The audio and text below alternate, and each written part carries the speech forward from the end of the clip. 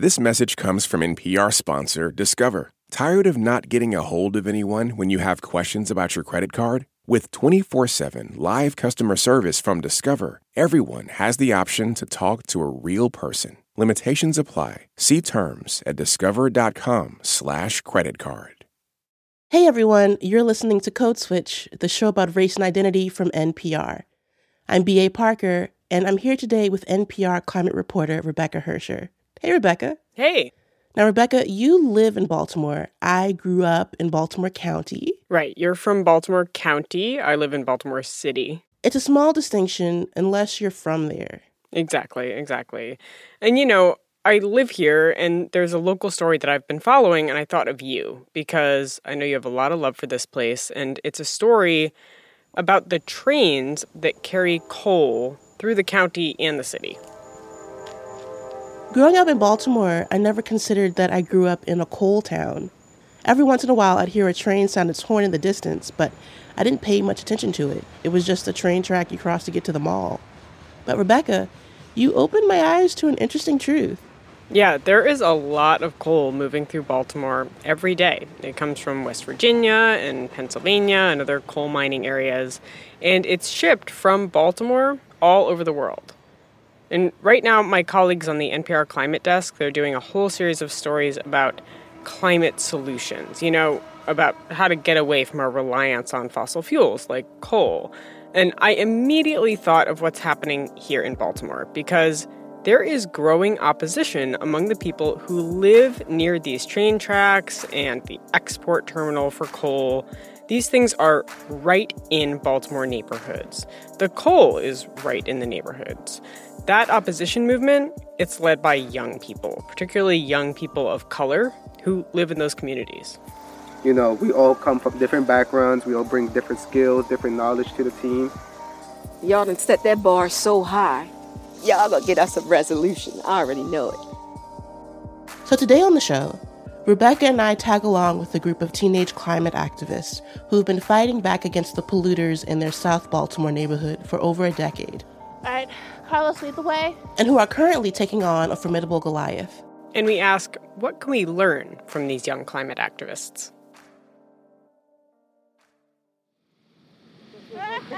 This is very quiet. In late August, Rebecca and I visited South Baltimore. It's on a peninsula surrounded by water, highways, and train tracks. The neighborhood looks like the rest of Baltimore. It's mostly residential row houses, small yards, schools, rec centers, parks.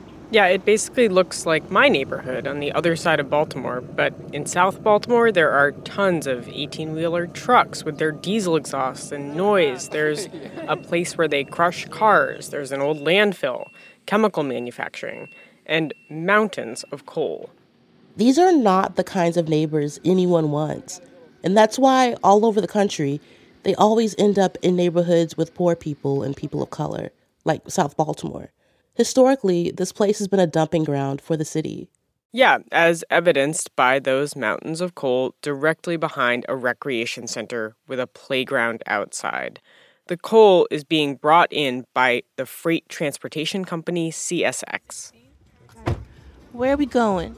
So right now we're going to So these teenagers drove me around, pointing out how close the coal is to their neighborhood. Wait, this giant thing right here is the CSX coal terminal. Yes, that's part of the terminal. That's Carlos Sanchez. He's 18 and a member of the group of teenage climate activists in South Baltimore. It's something it's really something that you gotta talk about, We just looked at a very long CSX train that's parallel to the street. That is just open air coal just rolling past. Yeah, and you saw how it was just sitting there. Yeah. You're just breathing that in. Right. So as we were driving around, I saw a very long CSX train filled to the brim with coal that residents were just walking past. Trains like this are the ones that empty out into the pile behind the rec center. And putting on my climate reporter hat here, there are a couple reasons that having coal in a residential neighborhood like this stuck out to me. One is that coal releases this really fine black dust that's small enough to get into people's lungs. It makes respiratory diseases worse. It can even cause disease and premature death if you're breathing it in and day out. So just thousands of people are breathing that in every day. Yeah, exactly. And then the other thing that sticks out to me is, coal is a really intense fossil fuel. To avoid catastrophic global warming, humans need to stop burning coal. That's what scientists say. So this neighborhood, these kids, are living on the front lines of climate change and of air pollution. There's the pollution that they're breathing in today and the greenhouse gas emissions that will affect us all tomorrow. Just like seeing coal dust out in the open like that. It's a lot. Here's 16-year-old Vilma Gutierrez. I didn't know that I was inhaling or living near this coal pier, and I actually want to do something about it. So we are, finally. Rebecca, so we're in South Baltimore. Now, as a kid from the county, South Baltimore was a place we were taught to be careful in, aka avoid. Even recently, there was a mass shooting this past July in the Brooklyn neighborhood of South Baltimore, and another in early September. And the teens we hung out with are trying to make sense of what's happening in their community. Tasia Thompson is 17. I think it's because people think Curtis Bay is a dangerous place. It's not. It's just we're surrounded by dangerous things. Do you feel like you get a bad rap? Yeah. How so?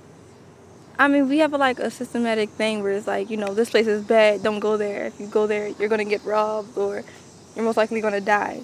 9 times out of 10, it is kind of true. But it's certain parts. You have to avoid certain parts. It's actually kind of the same advice my mom gave me growing up. Tasia's saying both things are true. Yes, her neighborhood is dangerous, and that doesn't mean the neighborhood isn't worthy of investment or, basic human rights. That's what the student activists in the neighborhood, including Tasia, are fighting for. Clean air, a basic human right, air that doesn't lead to shorter, sicker lives. That movement has been going on for more than 10 years, always led by teenagers, and it started at the local high school called Benjamin Franklin. Hi, we have an interview. We visited Ben, as they call it, just a week before the school year started. Miss Albina Joy has been working with the movement since the beginning and says, at first, it was just a small group. There were only a few kids at the time, and they would meet after school and they would talk about things in the community, things that they noticed. Some kids were talking about how they really wanted to be in school more than they could, but they couldn't because of their asthma or because of other health reasons, and just being out in it, the walk to school was literally too much for them. Ms. Joy says one thing that was revolutionary about the group from the get-go was that it lifted up the everyday experiences of students. You probably remember being in high school, Parker. For me, at least, it was pretty top-down. Sit there, read this, whatever opinions you have about the world, check those at the door. We're not testing you on that here. But this was a space that the students had created where that stuff was it. And they called their group Free Your Voice. Your opinion does matter here. That's the most important thing. Your observations are the most important thing. And for that reason, Ms. Joy says the movement attracted a wide range of students. Kids who got really good grades, kids who not so much, shy kids, confident kids. We met one of the former confident kids, Shashonda Campbell, who co-founded the group back in 2011 when she was a freshman in high school. So I think myself, I've always been very vocal. We met outside the rec center in Curtis Bay. The piles of coal were right across the street. We know for a fact that is coal dust. She told us about how asthma loomed over all of her early conversations with the group. When we go into the classrooms, 90% of the hands go up for asthma. That's crazy. That's crazy. We had students sharing pumps. They would share asthma pumps, and that was a normal thing. Walking down the hallway, okay, I'm going to go to my locker and grab mine, Shashonda even tells of a friend's brother who died from severe asthma. He didn't come back home. She also saw her own brother suffering at home. My brother, he had really chronic asthma where he would have to go in and out of the hospitals.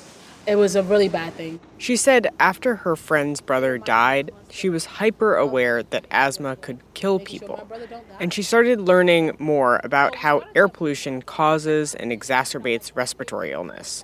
She started noticing sources of air pollution that weren't hiding, but she also hadn't really noticed them before. We had an open-air coal pile since I was in high school, right? But, we all just walked past it because it's like the best way to hide something is in plain sight, right? Because you normalize it, because you grew up with it, you walk past it. And so we started to actually point those things out. All the industrial stuff around where Shoshana lived contributes to some of the most polluted air in the country, and it's deadly. Yeah, Baltimore's health department did a study about a decade ago that found that the death rate from respiratory disease in South Baltimore is more than twice the rate in Baltimore as a whole. I mean, that number is baffling. Mm-hmm. So respiratory diseases are killing more people in that part of the city than diabetes, than strokes, than drug overdoses. It was very chilling because this was your normal. And like now that's that normal you're starting to see is not normal. And it was around this time that the students learned that their community was about to be home to yet another source of pollution. A company proposed building the country's largest waste incinerator, less than a mile from Shoshanda's high school. Okay, honestly, I don't know how incinerators work, aside from seeing one in like Toy Story 3. That's legit. I also saw that movie and I didn't learn how waste incinerators work from it. So basically, it burns trash and makes electricity from the burning. And it releases a lot of pollution. So the incinerator itself, it would have released hundreds of pounds of mercury and lead each year, plus soot that can get into people's lungs. Jeez. And on top of that, there would have been pollution from the tailpipes of trucks carrying the waste in to the incinerator and then trucks carrying the burned ash out. Wow, that's a lot. Yeah, it's a lot. So the students heard about all that and they were like, no, we cannot let this happen. And then it got to this point where we were like, okay, so what are we actually going to do about it? Like, we've talked about it. We see it. Our families see it. It's affecting our families. What are we going to do, right? They started organizing the community to oppose the incinerator. They went out door to door, telling their neighbors, this thing is bad. It pollutes the air. It will make us sick. Shoshanda says not everyone was on board at first. We were talking to people that's just like, you're a kid. Like, this is not going to change. It's been happening forever. Like, you're naive. And then, like, some other students like, what is naive? I'm like, you don't want to know. But they just kept going. It's like that special gear that teens have, where they won't take no for an answer. And over the course of years, they got more and more residents to see it the way they saw it, culminating in these big marches from the high school to the proposed incinerator site about a mile away. Same people that told us we were naive. They were like, you're naive, but I'm going to join in, you know? And we were like, just give us a chance. Why do you think they showed up then if they thought you were naive? I think they showed up because part of them knew it wasn't right, you know? Part of them knew that the life that they lived, they didn't want their kids to live that. They didn't want that. The turning point was when the students, with the help of other local activists, got their hands on the contract for the proposed incinerator and learned that the city's school system was planning to purchase electricity from the incinerator if it was built. The gall, the same school system where they were going to school, planning protests in the cafeteria during lunch. Yeah. So the students took the protest right to the school board. And so you know what we had to do. We had to go down there and address them. If the incinerator takes away a breath, how many do we need until there is nothing that's left? Until the smoke clogs up and we can't feel our chest. And I think low-key the school board was so proud of us because they were like, dang, these students are here. There was poetry that was happening. There was like people in the group that performed songs. And along it better, we can save the world. You gotta free your voice from all the boys to the girls. They received a standing ovation from the board. And before long, all of the agencies that had lined up to purchase energy from the project pulled out. The kids won. The company didn't build the incinerator. That company couldn't mess with us. And you know, we've learned a really, really big message because as a kid, you know, people always tell you, get the best job, make the most money, do this, do that. And so it was us against like this company. And so we're like, they have millions of dollars. We have nothing. We're broke. Like I don't even have 50 cents to get a bag of chips right now. So to compare that to this $1 million company is crazy. And so we've learned money wasn't everything, right? Money couldn't buy what we had. We had heart. We had community. And they had the moral high ground, which seemed like it counted for something. In the wake of that win, the movement grew. more kids joined and talked about what they saw in their neighborhood. Today, there's a new generation of Free Your Voice students.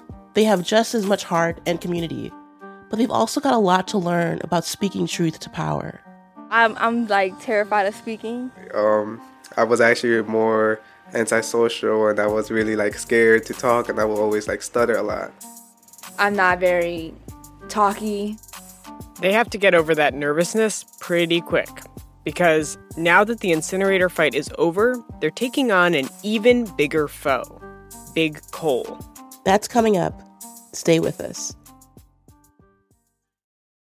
This message comes from NPR sponsor Discover. Here's a familiar situation. You have a question about your credit card. You call the number for help and can't get a hold of anyone. If only you had a Discover card. With 24/7 U.S.-based live customer service from Discover, everyone has the option to talk to a real person anytime, day or night. Yep, you heard that right, a real person. Get the customer service you deserve with Discover. Limitations apply. See terms at discover.com/creditcard. This message comes from NPR sponsor Teladoc Health. There are lots of reasons for wanting to be healthy. Family, work, living a fuller life. Teladoc Health understands. Whether you have diabetes, high blood pressure, or just need to manage your weight, Teladoc Health can help. Visit teladochealth.com/whatsyourwhy for more information. That's TELADOC health/whatsyourwhy. This message comes from NPR sponsor BetterHelp. When you keep your stress bottled up, it can eat away at you. Therapy is a safe space to get things off your chest and to figure out how to make them better. Try BetterHelp Online Therapy, designed to be convenient, flexible, and suited to your schedule. Get it off your chest with BetterHelp at betterhelp.com/NPR today to get 10% off your first month. Parker. Rebecca. Code Switch. Now, Rebecca and I have been following a group of teenagers with the Free Your Voice program in South Baltimore. It's a group of youth activists who are working to address climate change and pollution. And they're up against a company that's shipping coal through their neighborhood on trains. For one teen in the group, Tasia Thompson, there's an additional problem. I never even thought about trains because I'm deadly terrified of trains. And I scream every time I see them. And she grew up next to the train tracks. Oh. We hear the train. Woohoo. Woohoo. At least you're not screaming. That's good. No. Process.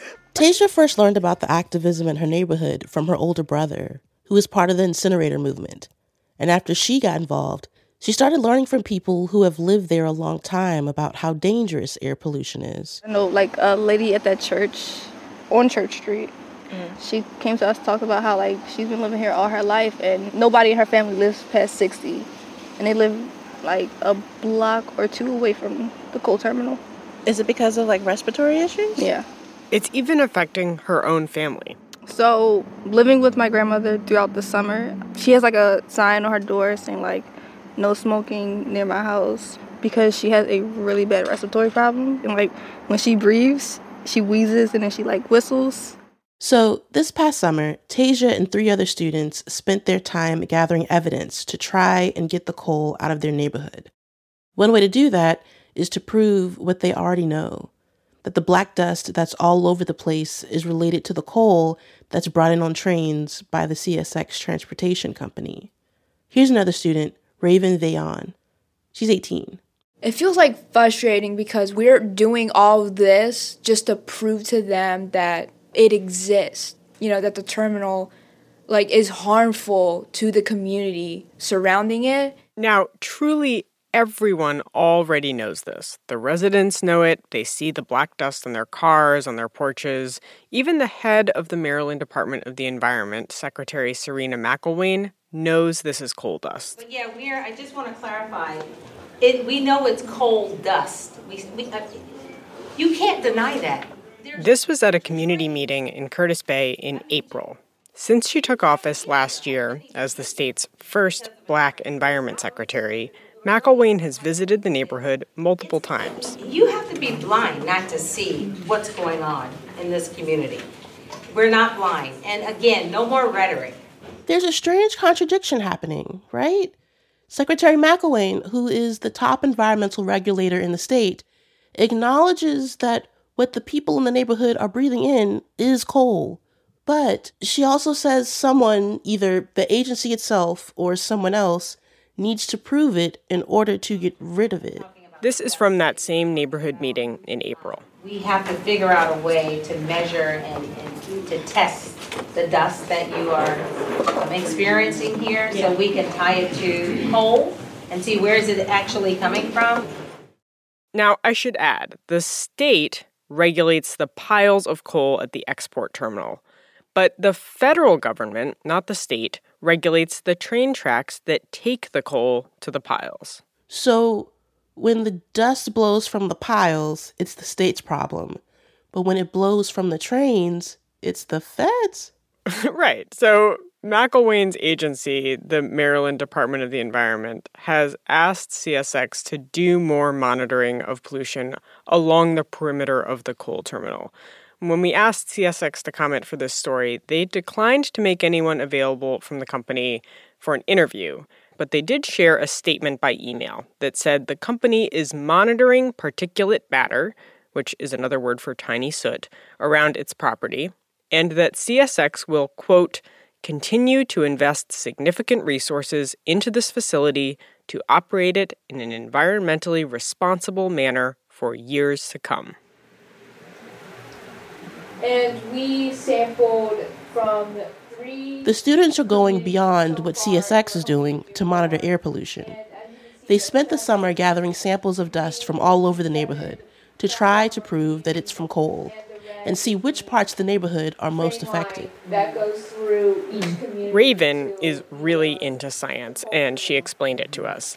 It's pretty complicated. Also, we were standing in a construction site in the rain. Our first major method is tape strips, which we have double-sided tape we put on wood outside of residents' homes. So basically, they're using sticky paper to gather black coal dust and prove how far it travels. Like, is it just the people who live right near the coal piles who are exposed to this? What about the people who live along the train tracks? It's really labor-intensive work to figure this out. It's kind of perfect for high school students, honestly. And we go back on day 3, 7, 10, and 14 to collect it and see the dust for ourselves. Scientists from Johns Hopkins and Towson universities are helping the students do this work. And the state regulatory agency, they know about it. They're supporting it. The students and the scientists are also taking samples of dust and sending it to a scientist in California who uses an electron microscope to compare the dust that's in the neighborhood to samples from the piles of coal at the terminal to see if it matches. The goal is to eventually get the state regulators to deny the permit that CSX, the coal transport company, needs to operate, or at least require the company to enclose all the coal, or at the very least, put water onto all of it so there's less dust blowing around. And no matter what, they want CSX to pay the community a lot more for the damage that the pollution is causing. Secretary McElwain says that the state is considering all of those requests right now. Here she is at the April community meeting. So we're no longer just taking the permit and rubber stamping it when it's time for renewal. We're going to say, okay, you need to put more money into the community. Now, it's worth saying this fight that these kids are undertaking against the coal terminal, it is way harder than the fight against the waste incinerator because it's against a bigger, more entrenched opponent. This coal operation has been there more than 100 years. The freight company, CSX, is gigantic. More than 8 million tons of coal moved through South Baltimore in 2021. CSX makes billions of dollars a year. And it's just one part of an even more massive coal industry in the U.S. That industry, it has a lot of political power. It's not going away overnight.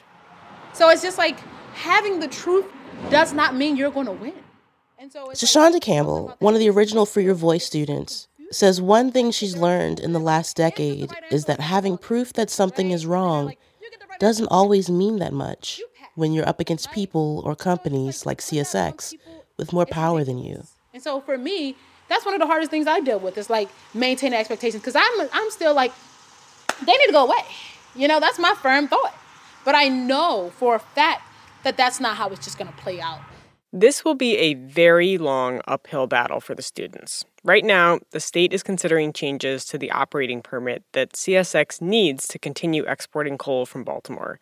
But that process is moving very slowly. I don't understand why it takes so long. Right? Yeah, so we interviewed Secretary McElwain and we asked her about this, especially since the governor who appointed her has promised to dramatically reduce greenhouse gas emissions from fossil fuels in the state of Maryland. Can you help me understand what the timeline is for a facility like this if we zoom out and think about, obviously it's a coal facility. So how do the promises about reducing emissions and protecting the global climate, how do they fit with your strategy for dealing with the more immediate air pollution concerns from this facility? I think the easy way to answer it is we're phasing out coal. We're moving to renewables. All this is a part of the larger plan.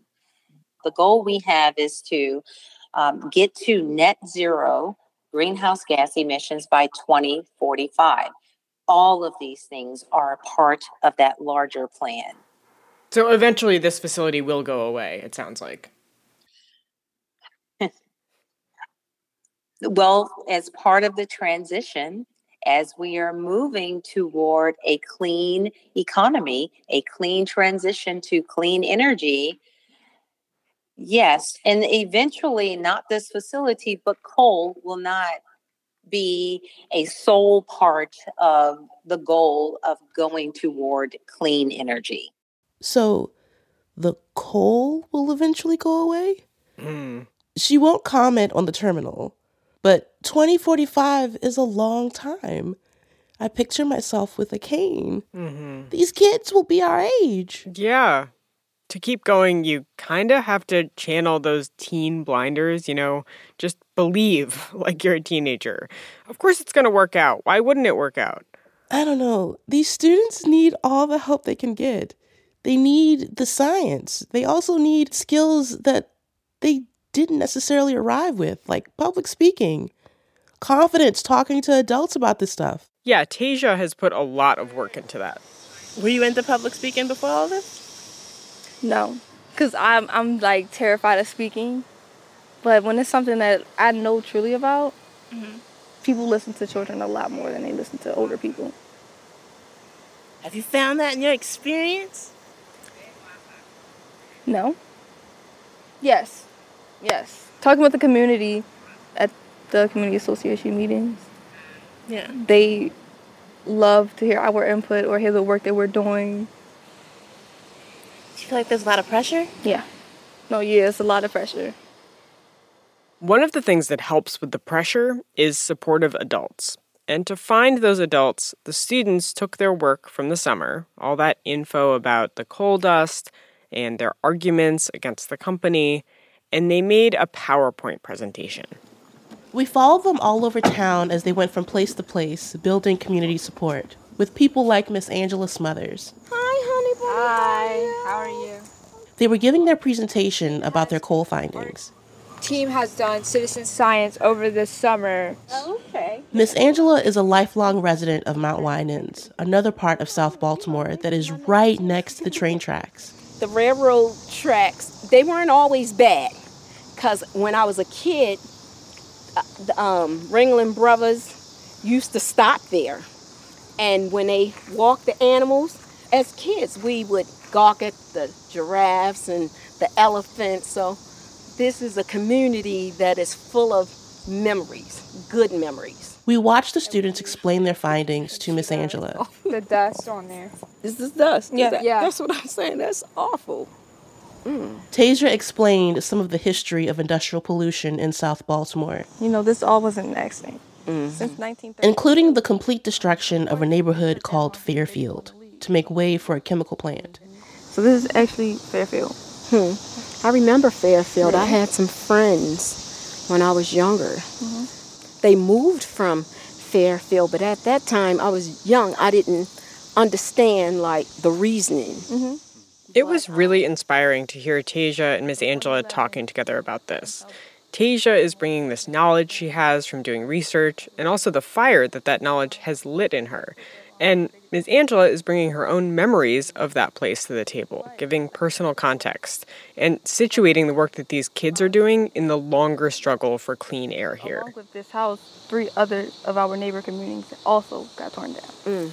It could be such a fraught interaction, like if Miss Angela didn't feel comfortable with Tasia presenting herself as an expert, or if Tasia didn't respect Miss Angela's lived experience. Yeah. Yeah, but they're navigating it with so much mutual respect and love that it works. I commend you guys. I really do. Because it's like, it breaks my heart. Because it's like they didn't listen to us. So prayerfully, they will listen to you guys. Because we've lost a lot of people from cancer. You know what I mean? In these 2 communities, what is it going to take? So I'm rooting for you guys.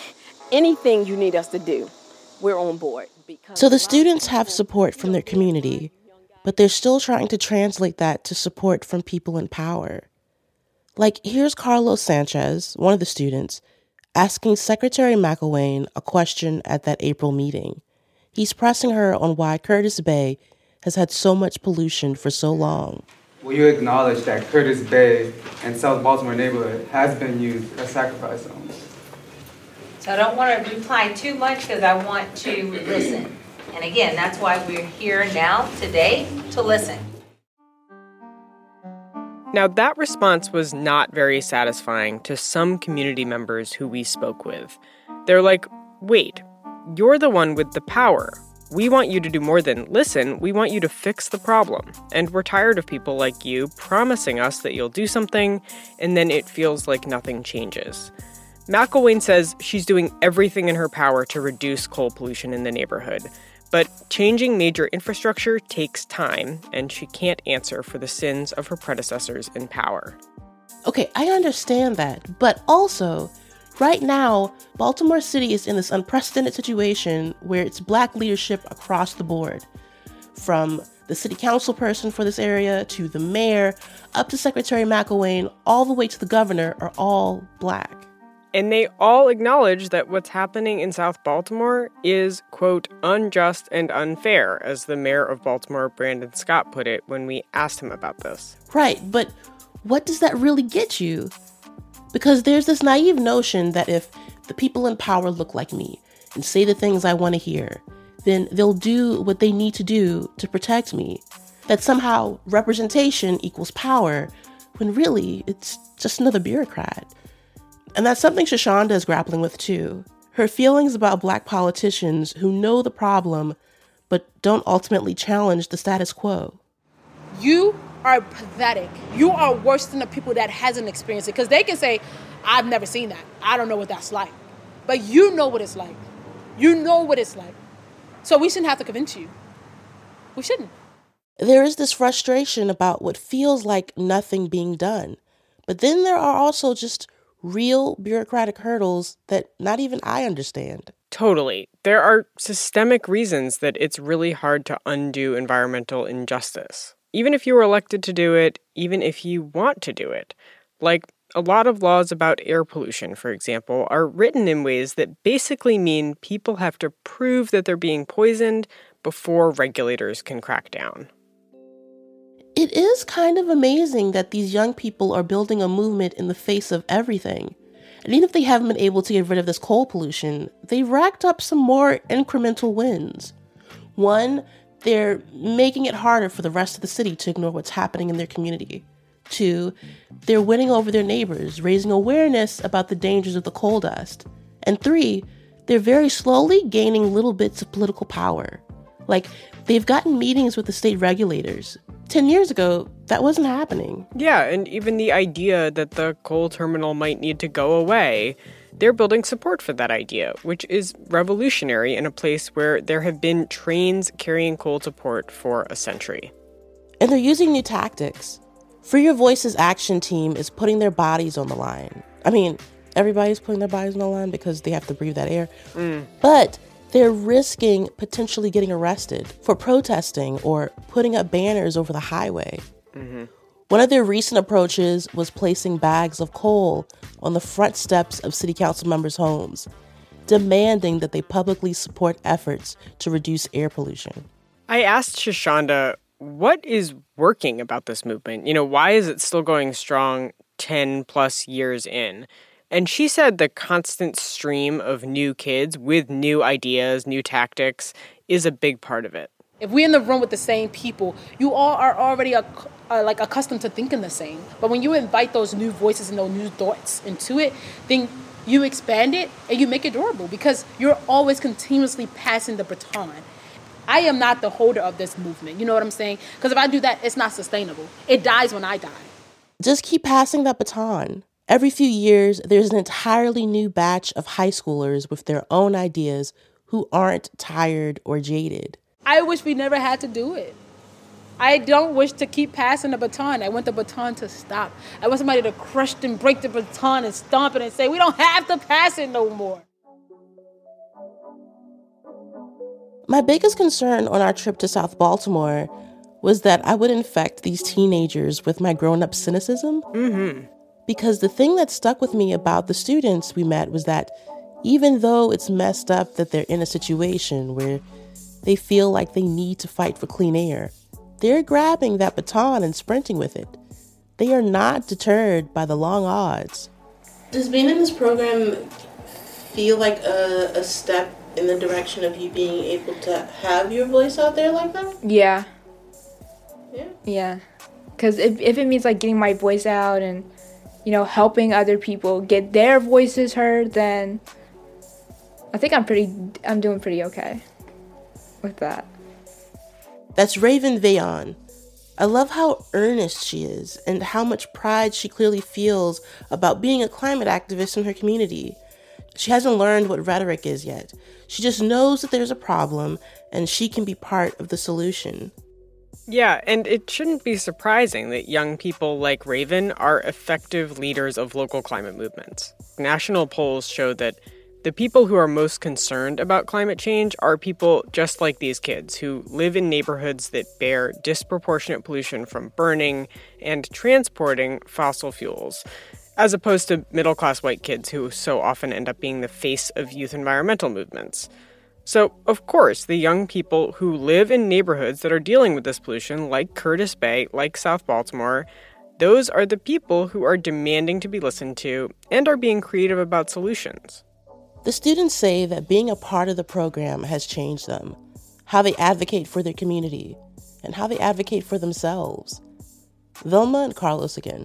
I was never interested in politics. It never really interested me because of a young age that I am. Like, what am I gonna do? But it really has changed my mind. It's not as before where it was scared or shy.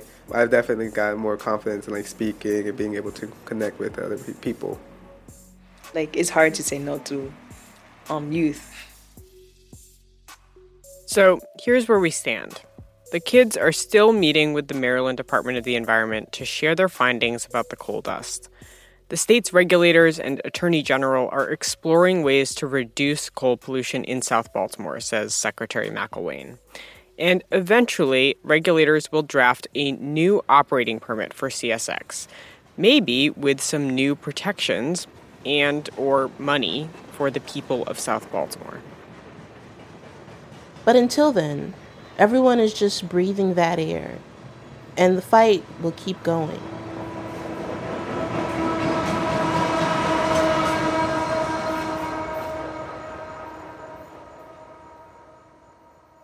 And that's our show. You can follow us on Instagram at NPR Code Switch. If email is more your thing, ours is codeswitch@npr.org. And subscribe to the podcast on the NPR app or wherever you get your podcasts. And just want to give a quick shout out to our Code Switch Plus listeners. We appreciate you and thank you for being a subscriber. Subscribing to Code Switch Plus means getting to listen to all of our episodes without any sponsor breaks. And it also helps support our show.